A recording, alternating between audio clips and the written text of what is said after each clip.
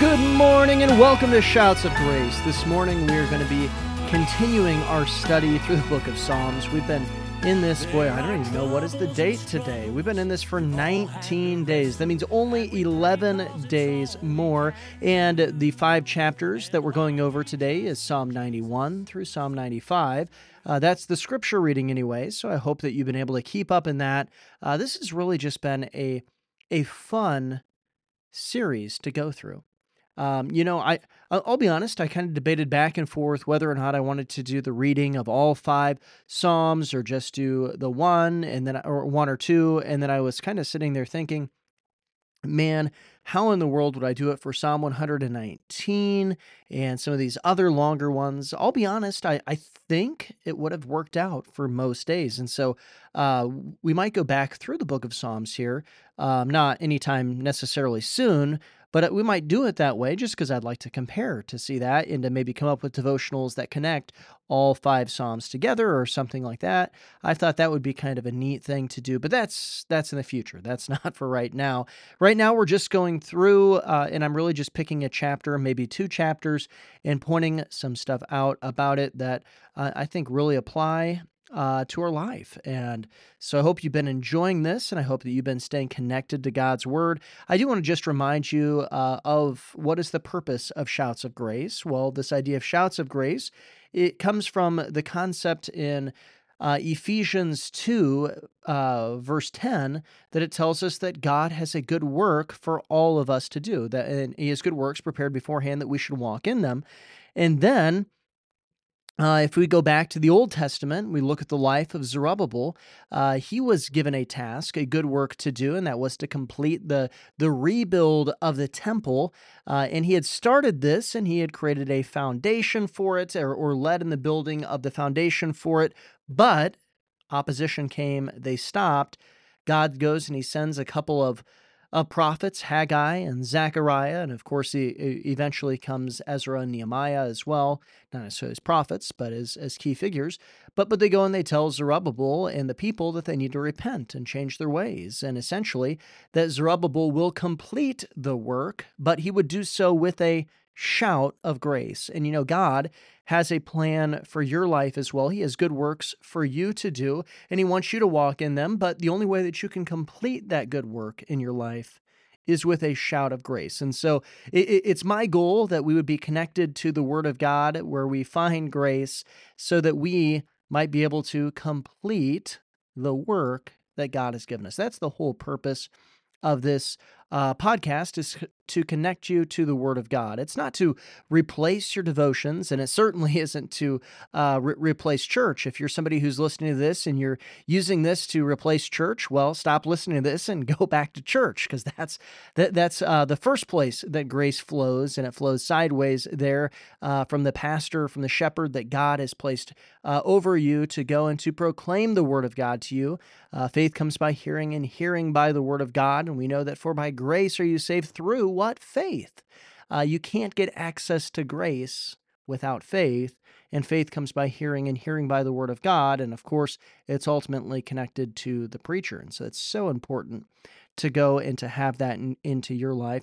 But I do hope that this podcast is a supplement, that it comes alongside, that it challenges you, and that it keeps you connected to God's Word daily, and it drives you personally to go to God's Word. But let's get into our passage this morning. We're going to be reading Psalm chapter 91, and that's what we're going to be focusing in on today, is Psalm chapter 91, a fairly familiar psalm, I believe, probably one of the more popular ones, but I really think there's a lot in this psalm, so we're going to try to see what all we can look and get out of it. It says this: "He who dwells in the secret place of the Most High shall abide under the shadow of the Almighty.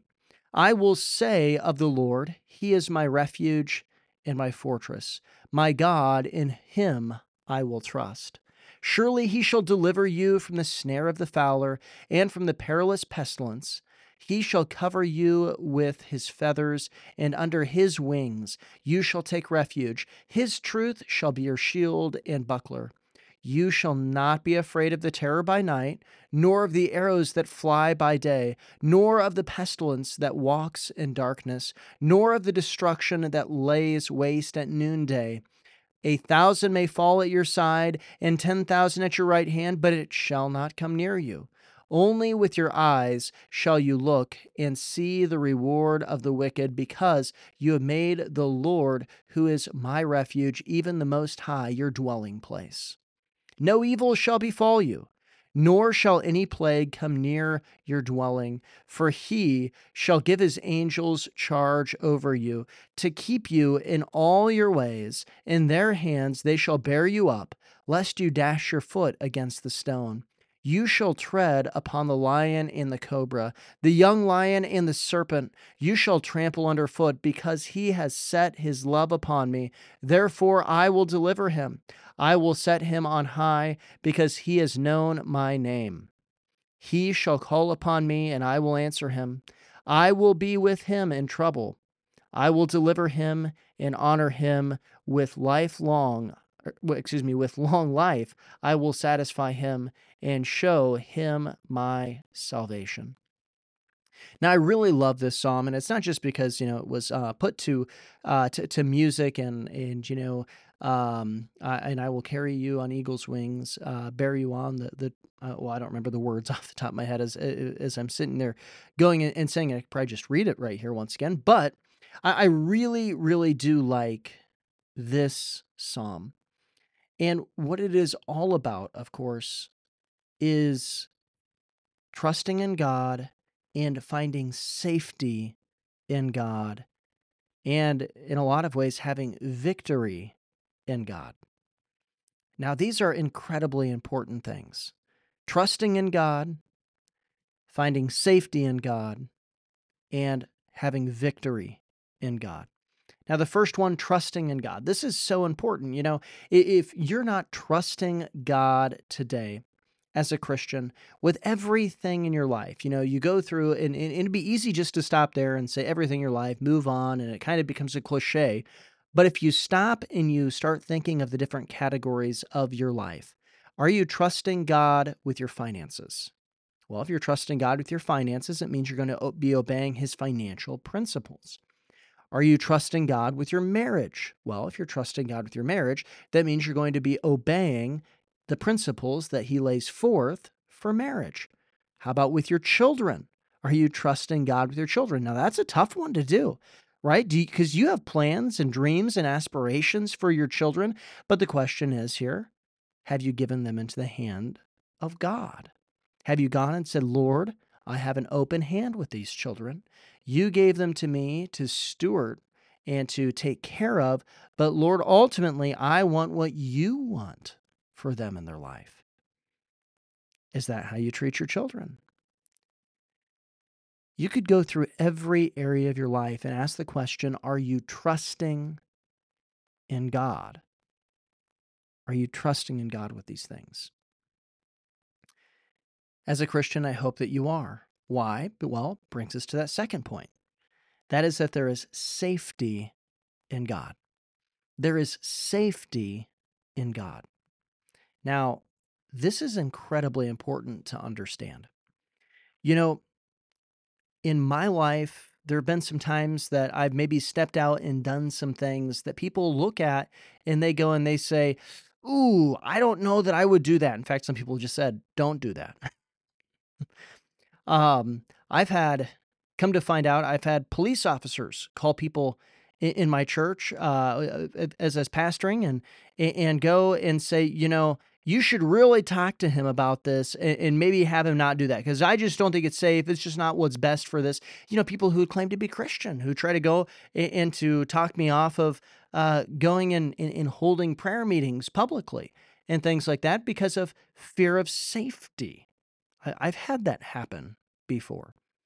Recently went to Nigeria, and praise the Lord for men like Judd Saul, who go to Nigeria where literally Christians are being killed and massacred on a daily basis. And he's standing up and stepping out, proclaiming the word of God even there and trying to help these brothers and sisters in Christ. And of course, he invited me to go along with him. And there are some people who asked me the question, are you afraid? Are you afraid? Well, no, I wasn't afraid. Why? Because I had found that it was God's will, and I know that this is true. There's no safer place to be than in the center of God's will. And there is great safety with God.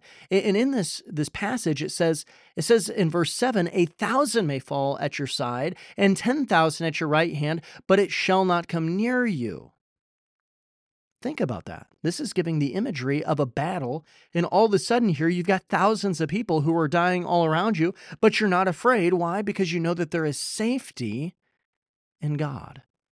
There is safety in God. And this is, of course, why you can trust in Him, because there is safety in God. And I want you to understand something. There is incredible safety in God. But that also means it's true on the other side that there is incredible danger when you are outside of the will of God. There's incredible danger in your life when you're outside of the will of God. And it might look this way. There are people who go outside the will of God to go and to make more money. Maybe they go and take a job without praying about it. Maybe they go and they take a job against their pastor's advice, and it's a job that they're making a whole lot more money or something like that. But then there is incredible destruction that comes into their life.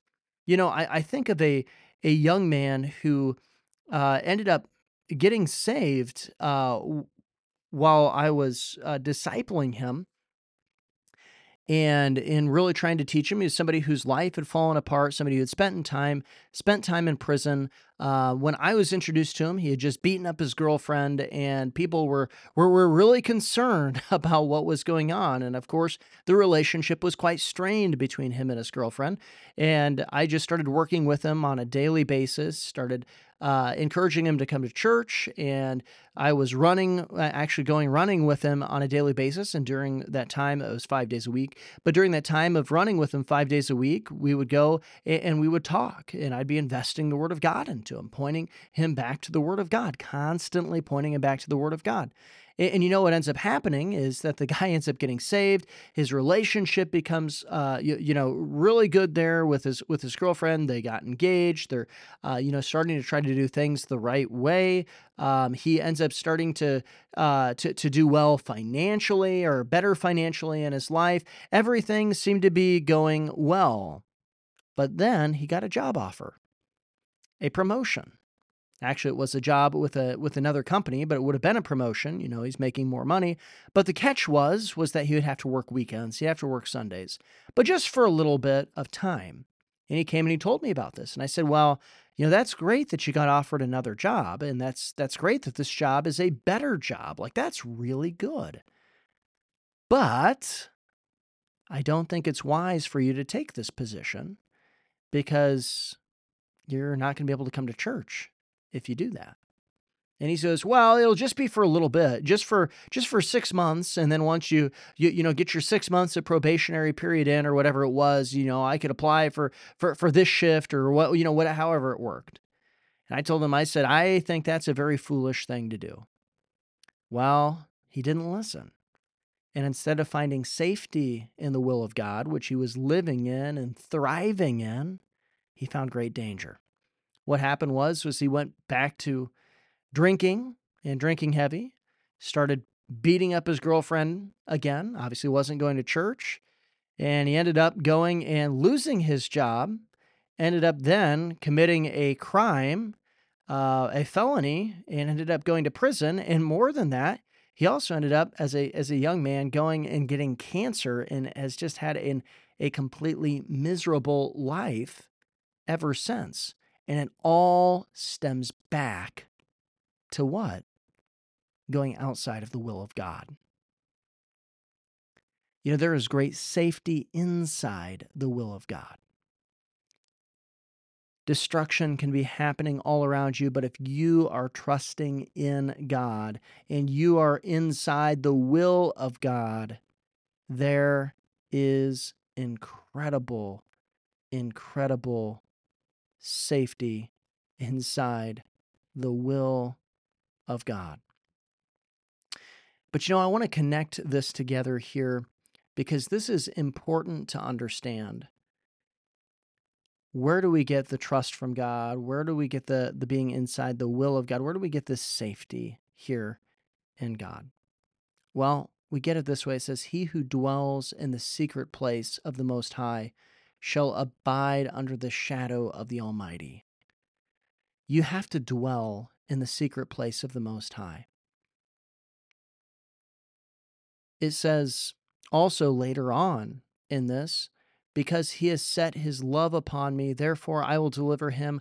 I will set him on high because he has known my name. He shall call upon me and I will answer him. I will be with him in trouble. I will deliver him and honor him with long life. I will satisfy him and show him my salvation." And this is all connected to what? Dwelling in the secret place of the Most High. You have to have intimate time with God. If you want to know the biggest thing, and I mean, this is going to sound very basic, but that's because obedience is simple. It's just not always easy. And that's the little kid's song, "Read your Bible, pray every day. Dwell in the secret place of the Most High." Do you get alone with God? How's your prayer life? I'm not asking just how's your prayer list, but how's your prayer life? Are you having intimate conversations with God? How's your scripture reading? It's not just are you checking off the 5 chapters a day. Are you really seeking to know God while you're reading those 5 chapters or however many chapters you're reading? Are you seeking desperately to know him and to know him more? That's what it means to dwell in the secret place of the Most High. Go to the sanctuary of God. Get alone with God. Spend time with God, because that's where you'll find safety. That's where you will learn to trust him. This is so important. It's so simple.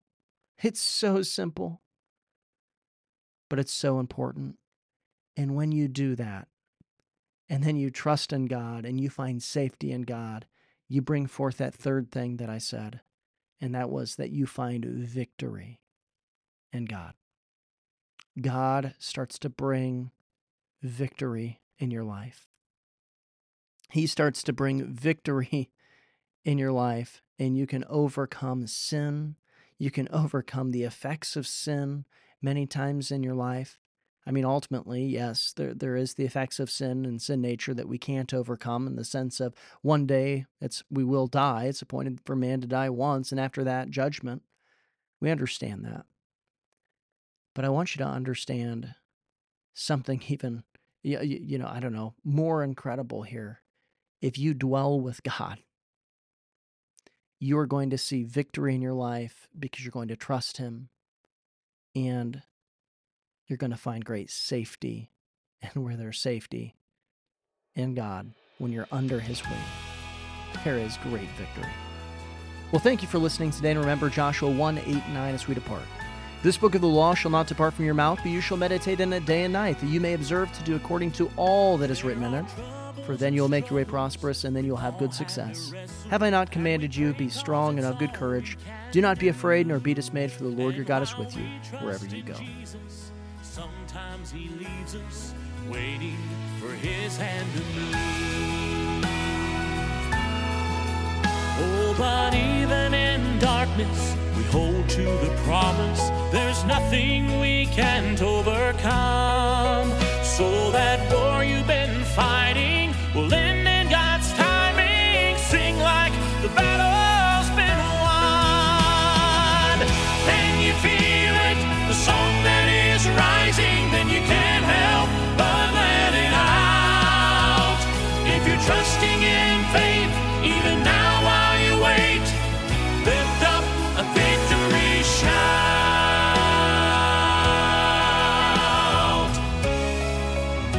Though you may not yet see it, you can believe it. The work has already begun. Know that God's up to something